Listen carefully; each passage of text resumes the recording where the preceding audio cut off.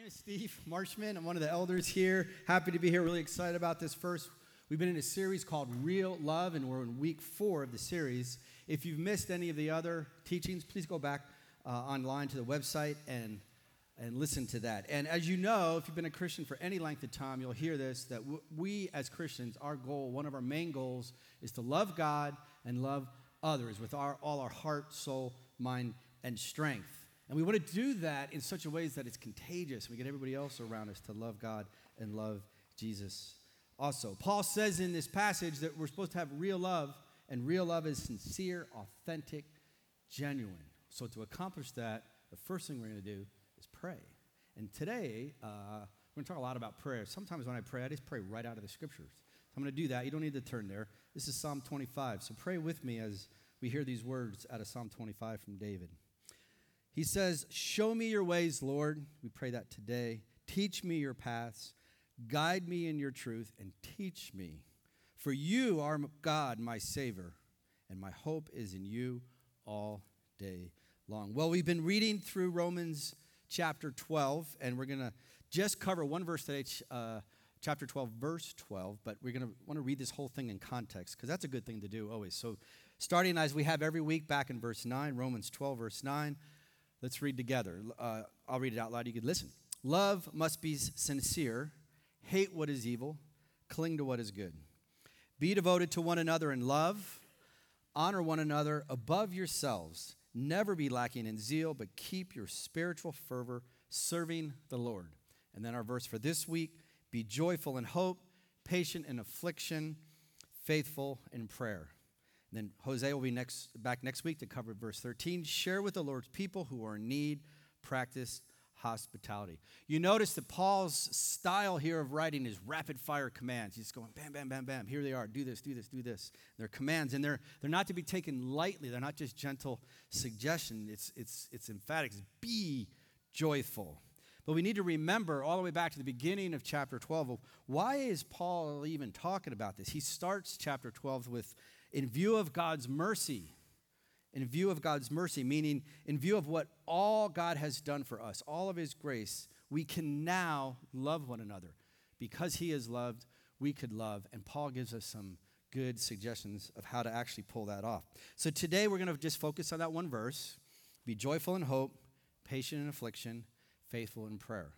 And as we say it today, I'll just warn you, at the end of the gathering, I'm going to ask you to memorize it. It's only 10 words. 10 words, we can do it. If I can memorize 10 words, I know you guys can. But like I said, the rest of the passage, it's a dense, packed verse. So we'll take each section at one at a time. The first section is be joyful in hope. And I don't know about you, but when I first hear that, I might instantly say, that's a great idea. Thanks, Paul, for reminding me, because that is really a good idea.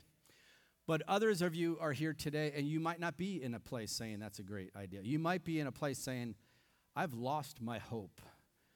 I've had a tough week. I don't have any joy. You've come here today hurting. And by the way, if you're here for the very first time, extra welcome. And we hope that you not hear from me today, but you hear from Jesus himself, because he's the one that's going to actually give you hope and joy. So to really understand what Paul is saying here, we need to understand what those two words, joy and hope, mean, because they're actually a little different. Back in the first century when Paul was writing, the words translated in our English, joy and hope, is a little bit different. Joy in today's English is pretty much equated with happiness. In fact, Webster's dictionary says joy is a state of happiness. But when the Bible talks about joy, Paul talking about joy here, it's actually different. It's not a state of happiness. It's an attitude based on the promises of God. It's based on a relationship we have with God, not about circumstances. If you remember, when Paul talks about the fruits of the Spirit, he starts out with the fruits of the Spirit is love, joy, and then so on. So one of the reasons we have joy is it's not a circumstance, it's out of the Holy Spirit, because God has blessed us with the Holy Spirit. You see, happiness is different than joy. It's based on circumstances. See, when I have a good meal, which my family, a lot of them are sitting down here right now, we get together most Friday nights and we have a good meal, and I'm happy. But if Shay, who's sitting down here, makes toast, she cranks it up. The next morning, I don't notice. I make my toast and it's burnt. And I'm not happy. Shay, I love you, but after you make it, turn it back down, please. But joyfulness isn't based on whether or not I'm happy or sad about a meal. It's about my relationship with God. It's because I have placed my trust in him. However you want to say it, you believe in Jesus, you have faith in Jesus, you've trusted in Jesus, and when that happens, you are adopted into his family. You become a child of God. You're not born a child of God. You become a child of God after you've placed your faith and trust and belief in him. So I can be joyful when I have a good meal, and I could still be joyful when my toast is burnt. In a sense, joy is more permanent, and happiness is fleeting, comes and goes. So joy in the Bible is independent of happy circumstances. And James says it this way in chapter 1, verse 2 to 4, which I warn you, if you haven't read this verse, this is going to sound crazy at first. This is what James says. Consider it pure joy, not just joy, but pure joy, my brothers and sisters, whenever you face trials of many kinds. Like, what are you, he's not an Oregonian. This is first century. He's not smoking weed, right? So what's he talking about? He says, because you know that the testing of your faith produces perseverance. Let perseverance finish its work so that you may be mature and complete, not lacking anything. So we don't even lack joy in trials. That's pretty cool. See, James says, consider it, think about it, count it pure joy when you face trials. What he's saying is the trial tests our faith. And then because our faith is tested, we have to learn how to persevere through the trial. And then the perseverance produces a maturity. So what's a mature Christian look like? I would say a mature Christian looks like someone who is going through a trial yet has joy. Like my friend Jamie Herring right down here with his wife Patty and his wonderful son. Jamie had a trial of all trials. He's a real healthy guy, by the way. But as you know, as we get up in years, things happen, and he had to have a back surgery. He went in for his pre-op, and they said, "Oh, before we do that back surgery, you need open heart surgery." That's a trial. That's a bad day, by the way. Well, Jamie had the heart surgery. It went great. A couple weeks after his heart surgery, he and I, he's just a good friend to be around, and so I need to go pray with him and hopefully bless him and, maybe brighten his day a little bit. So I go to his house, pray with him. We just have a grand time. We talk about stuff. We laugh, not too hard because it hurts if you laugh, And I'm driving home, and I realize I was the one that was loved. I was the one that was blessed. I was the one that was filled with joy because of him, because of Christ in him, despite open heart surgery. That's what a mature Christian looks like. So here's a dose of reality to us. Being joyful as we face trials increases our ability to love God and love others. Well, Jesus said this about joy on the Sermon on the Mount, another passage that on the surface sounds a bit crazy to us. Jesus says this, Matthew 5:11-12. Blessed are you when people insult you, persecute you, and falsely say all kinds of evil because of me. Rejoice and be glad, because great is your reward in heaven. Now, when Jesus says rejoice, it's another way of saying be joyful. He's not saying be happy when people insult you, but he is saying rejoice when people insult you because of him. And he gives us the reason why right there, because great is your reward in heaven. More on that in just a second, but let's sum up joy. Biblical joy is not about being happy in the moment. It's an attitude based on God's promises, and it's an attitude that sticks with us, hopefully, when times are tough. And we need to always remember that this joy is flowing out of the Holy Spirit. That's where it comes from. So that's joy. What about the word hope? Hope also has a slightly different meaning.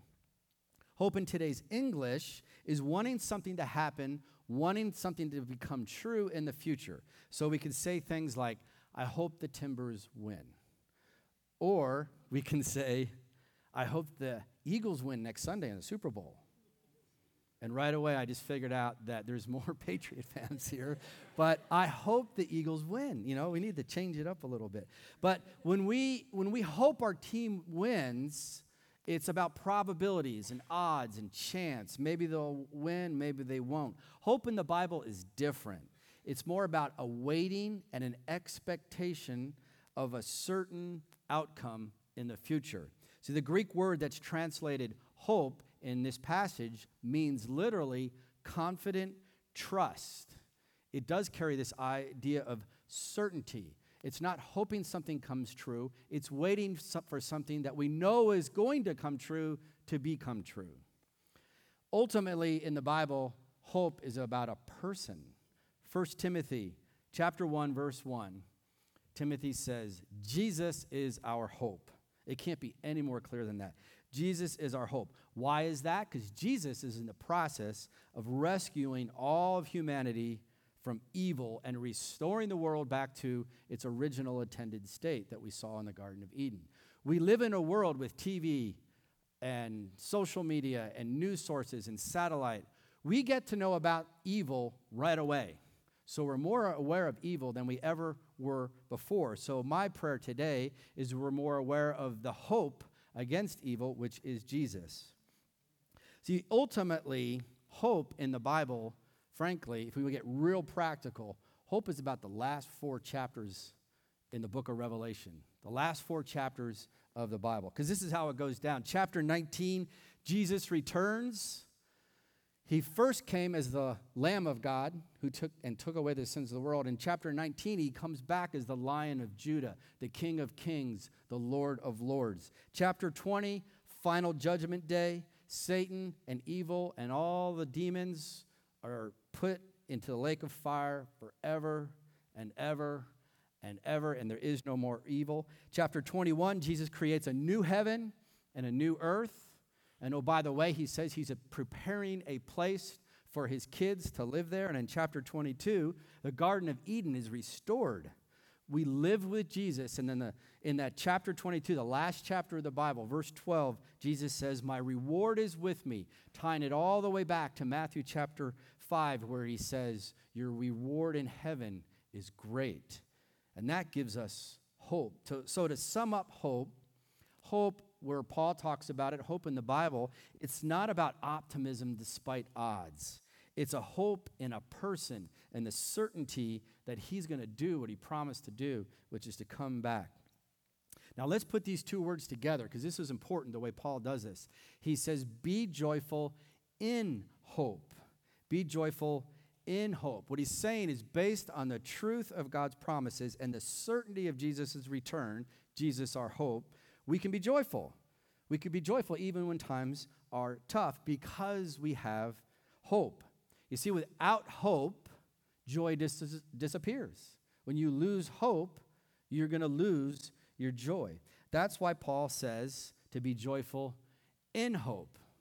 And then Paul quickly, without even taking a breath, says, be patient in affliction. And you got to love Paul. I mean, I think the guy's probably the ultimate realist, because he's talking about joy and hope and be patient in affliction. It's pretty interesting to me. And first we need to ask ourselves, where does this affliction come from? What kind of affliction is Paul talking about? He's not talking about a hangnail. He's talking about serious affliction. And it can come from many places. The first place affliction can come from is from Satan himself.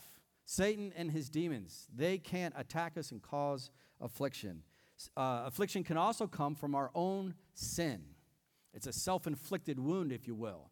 Sometimes our sin brings on affliction to ourselves. Or sometimes we're not necessarily sinning, but we're being foolish and we do dumb things, and that could result in affliction. Or sometimes it's just life in a broken world, like Jamie's heart surgery.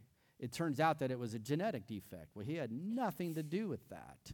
That's just life in a broken world. So what Paul is reminding the church in Rome, and it's a good reminder for us today, is that while we're living in hope, affliction comes. Remember, we read James chapter 1, and the passage says, consider it all joy whenever you face trials. Not if you face trials, but when you face trials, because affliction's coming. So Paul says, get ready. Get ready to be patient. Patience here means to actually endure, if you want to look at it that way. Now, many of you have been to Disneyland, and when you go to Disneyland, there's a ride there. It's pretty famous. It's called Space Mountain. And I've noticed that every time I've been to Disneyland or Disney World, there is no ride called Patience Mountain. It doesn't exist because they wouldn't build it, because who's going to get on that ride? We don't like patience. We don't even like talking about patience, do we? Well, I want to give you an illustration, a story about patience, and it has to do with my lovely bride, Vicki, who's sitting down here in the front row. She had a really tough 2017, and it actually started prior to that. About 3 years ago, her eyes started going bad. And I noticed it because the font on her Kindle, she reads a ton, the font was getting bigger and bigger and bigger. And you know how you have to swipe for the pages? Well, pretty much it was just 1 or 2 words for a page, so she's reading like this, you know. And I'm going, what's going on, honey? And then she said, my eyes are really bad. I got to really blow it up. And then, you know, far vision was getting bad and night vision. So we get to the OHSU KCI Institute, and they're doing all sorts of amazingly impressive tests. And all they say is it's an autoimmune disease. We can't really fix it, but we could put these incredibly harsh eye drops in your eyes, and then you could see, but the side effects are horrible. And so she lived like that for a couple years, and then 2017 starts, and the autoimmune disease starts going to the rest of her body. And she starts having really, really severe joint pain, and it's getting worse, and it's getting worse. And we're starting to change our lifestyle and thinking about, you know, do we need to find a different place to live because stairs are horrible. And then, you know, my beautiful bride, you know, she's a tough gal, but it was getting harder and harder and harder. And one morning she woke up, she was in so much pain, she couldn't even get out of bed. So I go over and just, you know, I learned how to do this with my mom when she was sick. You know, I just give her a big hug, and I could lift her out of bed and, you know, get her going for the morning. But it got bad, and it got worse from there, and it was getting really, really tough for her. But then, praise Jesus, in the fall, we found a doctor who actually diagnosed her with something called polymyalgia rheumatica, and the good news is it's treatable. So that's what you want when you have something bad, right? You want to know what it is, and then please let it be treatable. So it's treatable, good news. Bad news is the treatment's harsh. She has to take some pretty harsh drugs. So she's been taking those, and the side effects are no fun at all, but she's having patience through this, which is amazing to watch because the joy of Jesus in her heart. So what's the point of this story? As we live in joyful hope, we need patience to endure. Vicky's affliction was primarily physical. I know the size of this crowd here today that some of you probably had an even tougher 2017, and it was because of not a physical affliction, but an emotional or relational affliction.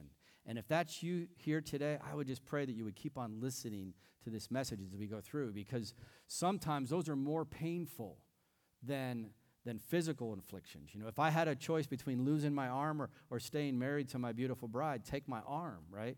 Physical stuff, I can deal with that, but I don't want to lose my relationship with my wife. So Paul concludes the verse after he talks about patience and affliction, like, well, how do we do that? I mean, that's hard to do, right? He says, be faithful in prayer. So he moves on to this topic of prayer. And I want to ask you, have you noticed that you pray differently in times of affliction?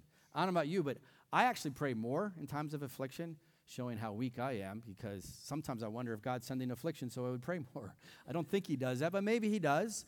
And some of you pray less because you're distracted, so distracted by the affliction you pray less. But Paul is telling here is be faithful in prayer. The New Living Translation says, keep on praying. The Net Bible says, persist in prayer. So you get the idea. The idea is to be faithful, keep it up, persist. Paul is saying, don't give up on prayer. So why is he saying this? Why is Paul saying pray? Well, it goes all the way back to the big picture of the whole passage, the whole section here. And it's because God loves us, and he wants us to love others. It's because of God's grace. He wants to hear from us. We are actually his kids. Now, we don't want to be the type of church that just tells you to pray. There's nothing wrong with that, but we want to actually help you to pray. So some of you who are signed up for the weekly have already seen that. We're going to have a prayer training coming up in February on the 12th, 19th, and 26th, 3 consecutive Monday nights from 7 to 8:30. It would be wonderful if you plan on coming, if you sign up, because the people who are serving you are going to set out chairs and refreshments, and it'll be way easier for them to serve you if you sign up. So sign up for that if you have any interest in learning how to pray more. And instead of going into that curriculum right now, what I thought I would just do real quickly is share you my personal journey in the area of prayer. Because I have not figured this all out. I'm learning just like you guys are learning. But I have figured out a few things. Namely, I'm going to give you about 5 that I figured out real quick. First thing I've learned about prayer is talking with God, not talking to God. Because your relationship with God is such that it should be a dialogue, not a monologue. I mean, you think about my relationship with my wife. How weird would it be if I just talked to her all day and she said nothing in back? That would just be weird, right? And that's the way it is with God. We talk to him, he talks to us. Now, I don't hear an audible voice. Sometimes I get a really strong sense of what he's saying, and I'd love to get the audible voice, or even an email would be better because then I can copy it and paste it. but I mean, the idea is to have a conversation with God. Second thing I've learned, pray everywhere. Everywhere. A normal place people pray a lot of times is in their home, maybe with their eyes closed, head bowed, hands folded, on your knees. All of that is good. But if you want to pray more, you need to pray everywhere. So sometimes in the car, I turn off the radio and pray. Sometimes when I'm walking, I just pray. For me, some of my most deep, profound times of praying with God and dialoguing is outside because I'm in his creation and it's beautiful, and for me, it just works better. Sometimes when I'm in the gym, on the bike, don't look at the TVs, don't listen, just pray. So pray everywhere. Third thing, talk with God every day. Again, if you're in a relationship, whether you're married or not, if you're in a relationship with somebody, you tend to talk with them every day. So don't just do it once in a while. Fourth thing, sometimes prayer is hard. It is, and it doesn't make sense to us. Like, why is it hard? Why don't I just want to talk to the guy who saved me, the guy who loves me, the guy who has more grace than I can ever imagine? Well, it's because there's another guy, and his name is Satan. Did you know that Satan absolutely despises your prayer? He hates it. It's one of the things he dislikes the most, because if he could stop your prayer, if he could stop your conversation with your Father, your heavenly Father, if he could stop that, he's got a foothold. So he doesn't like it. 5, and I think this is the biggest hurdle to prayer, at least it is in my life, in my opinion, take it for what it's worth. But I think sometimes we actually question whether our prayers really matter. Why do I say that? Because if we really thought our prayers mattered, we would pray more, right? It just makes sense. Here's the bad theology that creeps into our thinking sometimes. It goes like this. What is going to happen is going to happen, so it doesn't really matter if I pray. That's called fatalism, and it's not in the Bible. So what does the Bible say about prayer? It says this in James 5, verse 16. James says, "Therefore confess your sins to each other and pray for each other so that you may be healed." And healing here, by the way, is not just physical healing, it's emotional and relational healing. The prayer of a righteous person is powerful and effective. So that's completely contradictory to what Satan is telling you, that your prayers don't matter and they're not meaningful and it doesn't change anything. James tells us prayer is powerful, prayer is effective, prayer matters. And then James, right after that, goes on to tell us this really cool story about Elijah in the Old Testament, where he prays and changes the weather for 3 years, and he prays and changes the weather for another 3 years. I mean, talk about effective. Amazing. I wanted to share with you a story about when I first started in church leadership back in 2004. I had no idea how many times I was going to be asked to pray with somebody. It just happens all the time when you're in church leadership. And it's fine and it's cool, but it really changed how I prayed. All sorts of things get asked to pray. People ask you to pray for: a job, a spouse, a baby, a victory over some type of sin, help with encouragement to be a better fill in the blank, whatever it is. The list goes on and on. But being, I think, a relatively normal guy, you guys be the jury. I question sometimes, God, are you actually listening? especially when a lot of us are praying. I mean, how do you keep this all straight, God? And then I remember he created the universe. Okay, so maybe it's not that hard for you to keep this straight, but are you really listening? Do you really listen to our prayers and then go do something? Does it really matter? And this was the moment that really struck me once. We had two couples at the same time come to us. Both had been infertile for about a decade, and both asked for prayer to become pregnant. One got pregnant and one didn't. And that baffled me. I go, what do I do with that, God? So is whoever's going to get pregnant is going to get pregnant, and whoever, is that what it is? Well, that is fatalism. So I started asking God, God, give me more faith in my prayers so that I could be faithful in my prayers. And then some stuff started happening. I mean, some mind-blowing stuff. Like this lady came in. She had a big tumor. They had gone in and marked out where it was, and she was going in the next day to get it radiated, because they have to do that real carefully. Otherwise, they get some other stuff, and they don't want to do that, right? So she goes in to get this thing radiated, and it's pretty big, and it's gone. I mean, it's not like it's little. It's just gone. And, I don't know about you, but I really want to see the doctor's charts. So what does he write? Patient came in to get the tumor radiated, and it's gone. And then, with all the stuff that's going on in our society with health care and insurance and bills, how do you bill that, right? Who do you send the bill to? I would have said, just send it to God, He's got it. He's the one that healed her. I mean, he literally healed her. It just totally blew my mind because it was such a radical healing. And then there's another situation with a couple.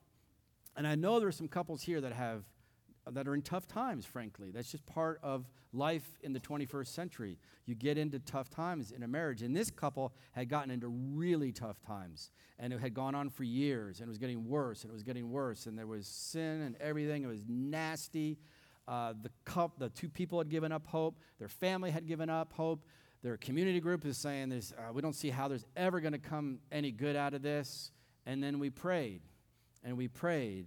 And then one day, something happened. It had to be a miracle. One day, reconciliation. Now, still, there was baggage from their problems, but they reconciled, and as far as I know, to this day, they're still married because God healed their broken relationship. You see, I found out from those times that I should never question if God is listening. God is listening. Our job is just to keep talking to Him, keep having a relationship with Him, keep communicating with Him, and then let Him do what He wills to do. But I do believe that God actually changes the outcome of events based on our prayers. He has enough power, enough sovereignty, enough grace, however you want to say it. His perfect plan has room in it for Him to respond to us as we pray. And by the way, that's the way He likes it. Just like when you're a parent with your kids, you want your kids to talk to you, and you want to respond to them. You want to love on them, but you just don't want to just spoil them. So we talk to God, and He answers us, and He changes things for us. Okay, so that's the verse. Romans 12:12. Let's put it all together. Be joyful in hope, patient in affliction, faithful in prayer. So what I'm going to do right now is do super practical three things. Just three things, super practical. And then we're going to have one deeper time of reflection where I'm going to ask you a difficult question. But let's just get real practical first. The first one, I already told you, I'm going to ask you to memorize this. To help you memorize this, I'm going to ask you to bring out your smartphones. And if you're here and you don't have a smartphone, I want to meet you because I want to find out how good your life is. Because sometimes this thing, the beginning of this passage says, cling to what is good and avoid what is evil and all that kind of stuff. These phones could be used for good or for evil. Let's use it for good. So pick out your phone, pull up your calendar, make a meeting for tomorrow morning at 8 a.m. I hope you guys are all doing this with me. Just be obedient and do it. You can erase it later if you don't want to. But pick tomorrow morning, 8 o'clock. How cool this is going to be that the entire church is going to have the same reminder at the same time. And what I have in mind is I just put Romans 12:12 because I've already memorized it, but maybe you need to put the whole thing in there. And do something very important. Set it up as a weekly reminder through the end of the year. So on my phone, if you called me at 8:01 tomorrow, I'm going to say, hey, I just got Romans 12:12 popped up, and then you called. I want to know this verse. I want to live this verse. I want to be joyful in hope. I want to have patience in affliction, and I want to be faithful in prayer. And I am a weak person, so I need a weekly reminder, and I think some of you also need that. So put that in your phone, put it in as a weekly reminder, and by the end of the year, I think you'll be living this verse, which is awesome and a wonderful thing. So that's number one. The second thing, we need to learn to apply the scriptures to our lives. Because how are we going to love others if we don't know the story of God? How are we going to pray for people if we don't know the story of God? Now, we have just enough time here. I want to tell you another short story. We don't have slides for it. But how many people, show of hands, have heard the phrase, the joy of the Lord is our strength? How many people? Just about everybody here. And I'm just going to ask you rhetorically. You don't have to answer. Where does that come from? It kind of sounds like a proverb, doesn't it? But it's not. It's actually out of the book of Nehemiah. The story of Nehemiah is interesting because the Israelites had been in Babylon for 70 years. Talk about affliction, serious affliction. And I don't care who you are, 70 years takes patience. It's a couple generations probably. And then they come back to Israel. And Ezra and the Levites are teaching from the scriptures, which they called the book of the law back then. And this is a cool thing. They taught from daybreak to noon. They taught out of the Bible from daybreak to noon. So we as a church are going to take that example, and starting about April, we're going to start having one big Bible study from daybreak to noon every Sunday. I wish you could see your faces. There's a couple of you going, awesome, and most of you going, oh, no, I got to find another church. No, I'm just kidding. I'm just kidding, but that's the way it was back then. That's what was going on with Ezra and the Levites. This is what Ezra says in the book of Nehemiah, chapter 8. They read from the book of the law of God, making it clear and giving the meaning so that the people understood what was being read. What a cool idea. Read the Bible, make it clear, understood what was read. And then catch this. Nehemiah says at the end of the 6-hour Bible study, go and enjoy choice food and sweet drinks, which is Nehemiah's way of saying, go get a steak and a lemonade. And send some to those who have nothing prepared. So love your neighbor. Share your steak and lemonade. This day is holy to our Lord. Interesting. 6 hours of Bible study, and that makes it holy, set apart for the Lord. And then here comes your phrase. Do not grieve, for the joy of the Lord is your strength. The joy of the Lord is your strength. It's not a coincidence that he says the joy of the Lord is your strength after 6 hours of studying his word. It spills over into us. So Nate already announced it, but I want to remind you that the study that's happening next week, February 4th, Vicki and I are going to help map out the Old Testament for you out of Kings.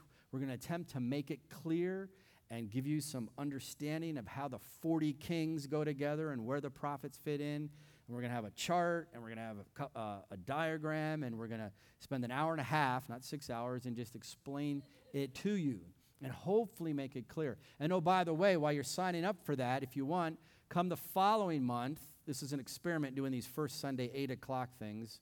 The following month, we're going to talk about Hebrew poetry, because 1/3 of the Bible is poetry. And I struggle with poetry, so I kind of figured out some stuff, and so did Vicki. We want to share those with you in very easy to understand ways so that you could learn to love others with your Bible more. So do that. Go on the website and sign up. And it's good that you sign up, by the way, because, again, the people that are serving you, all they want to know is how many chairs, how much coffee, and how many handouts to print out. So be kind to your servants and sign up, please. Number 3, we've already talked about. We need to learn to pray with others. So go to the prayer training if you find yourself compelled to do that. And in the meantime, when you get Romans 12:12 on your phone tomorrow morning at 8 o'clock, not only memorize the verse, do the verse, right? We got to do the verse. We have to not just fill our head up with knowledge. We actually have to live it. And the last thing in the verse says, be faithful in prayer. Your prayers don't have to be long. I love the Lord's example of prayer. for lots of reasons, but I got to admit, one of the reasons I like it is it's kind of short. It's like, oh, I can do that, right? The prayer I read out of Psalms at the top, short, 2 verses. We could all do that. I would rather you pray short little prayers more often than one long prayer every month. So anyway, learn to pray. Now, that's the third thing. That's the last of the practical things. Now, if you would, I'd ask you to close up your Bibles. You're not going to need them. If you're taking notes, you might want to keep that out because maybe the Lord will have a word for you here in a second. But put down your coffee. Try to get rid of all the distractions because I do want to ask you a serious question that for some people will probably help make their life better, change their life, so that they could love others better. And the question is this. Ask yourself, who is your hope in? As you sit here today, who is your hope in?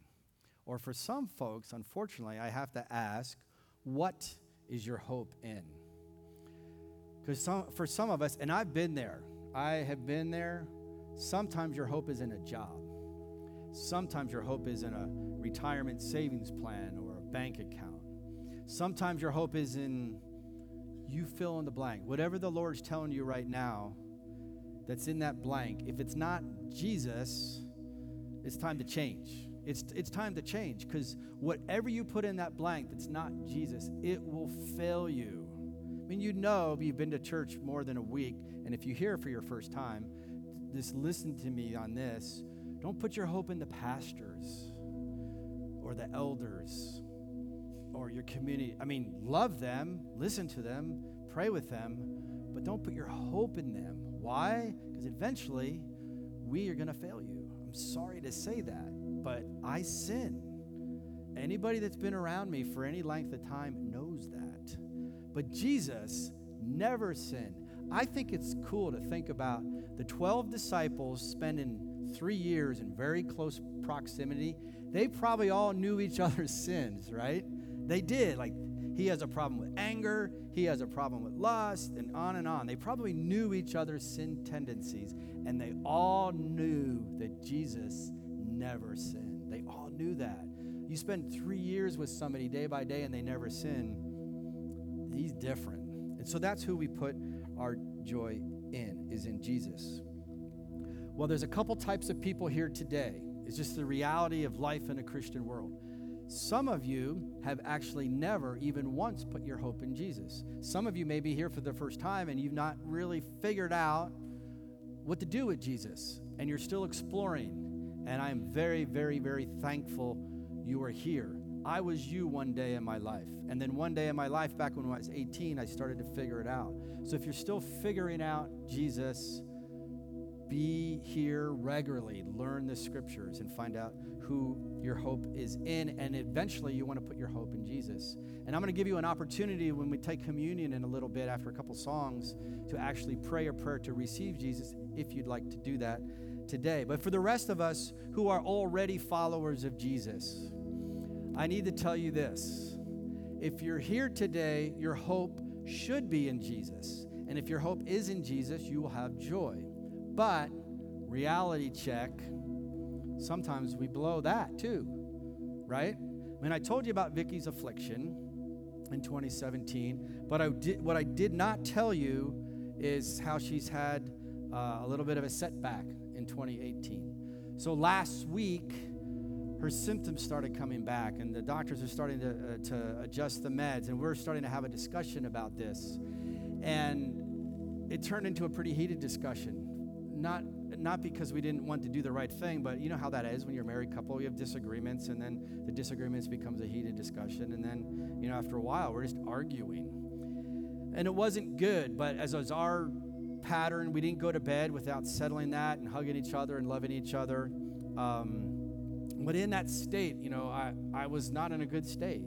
And the next morning, Friday morning, I woke up, and I don't know why this happened, but it happened. I woke up, and my plan was to work on this message for you guys today. And I woke up, and the first thought that popped into my mind is that, Steve, you are a worthless piece of trash.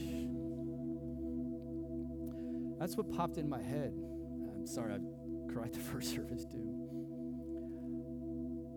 The voice said, Steve, you are a worthless piece of trash. How hypocritical of you to get up there and say all the things you're planning to say. Now, where does that voice come from? It's from the enemy. It's the lie. It's Satan. Does that happen to believers? Absolutely. Has that happened to some of you this week? I'm sure it has. I'm sure it has. And then you lose hope, and then you lose joy. Hopefully you have somebody in your life, like I have Vicky in my life, and I went and told her about this. And I said, Vicky, this is what I'm hearing. And she said 3 words. And I love my wife, I tell you. Because I say too many words. She can say everything I say in about 1/100th of the time. This is what she said. It's not true. 3 words. It's not true. You are not a worthless piece of trash. You are loved by the Most High God. He died for you. He saved you. Yes, you are a sinner. And don't miss this. God hates sin. But have you ever asked why? Why does he hate sin? He hates sin because of what sin does to us. Sin destroys us. It kills us. So God hates sin, but he doesn't hate you. If you're like I was on Friday morning this week and you're having these thoughts of I'm ugly, I'm worthless, I'm anything that's from Satan, rebuke him. Tell him to go away because it's not true. And think about what God says of you. In the Bible, you know what God says of you? He says you're precious, you're beautiful. He actually says, I've created you in my image, and you are a beautiful masterpiece of art. You are so beautiful, it just blows my mind. That's what God's saying about you. So don't believe the lie of Satan. Don't believe the lie of the world around us. So we place our hope in Jesus because he is the one who saves. He is the one who rescues humanity from all evilness and sinfulness. He's the one that's coming back as King of Kings. He's preparing his place in heaven for us. So the band's going to come forward now. We're going to play a couple songs. We're going to take communion. I'm going to give you a chance to pray. If you have not received Jesus into your life and have the ultimate hope. But know this, every one of us, everyone in this room, know this. If you are a follower of Jesus, then your hope is in him, and you could be joyful. Just don't lose the hope. Don't lose the hope. Be joyful in him. Let's pray. Heavenly Father, we thank you for your grace. We thank you for what you've given us. You've given us freely this gift of eternal life, which doesn't start when we die. It starts right now. Our hope is in you, Jesus. We want to be joyful in you, Jesus, as we continue to worship you, Lord.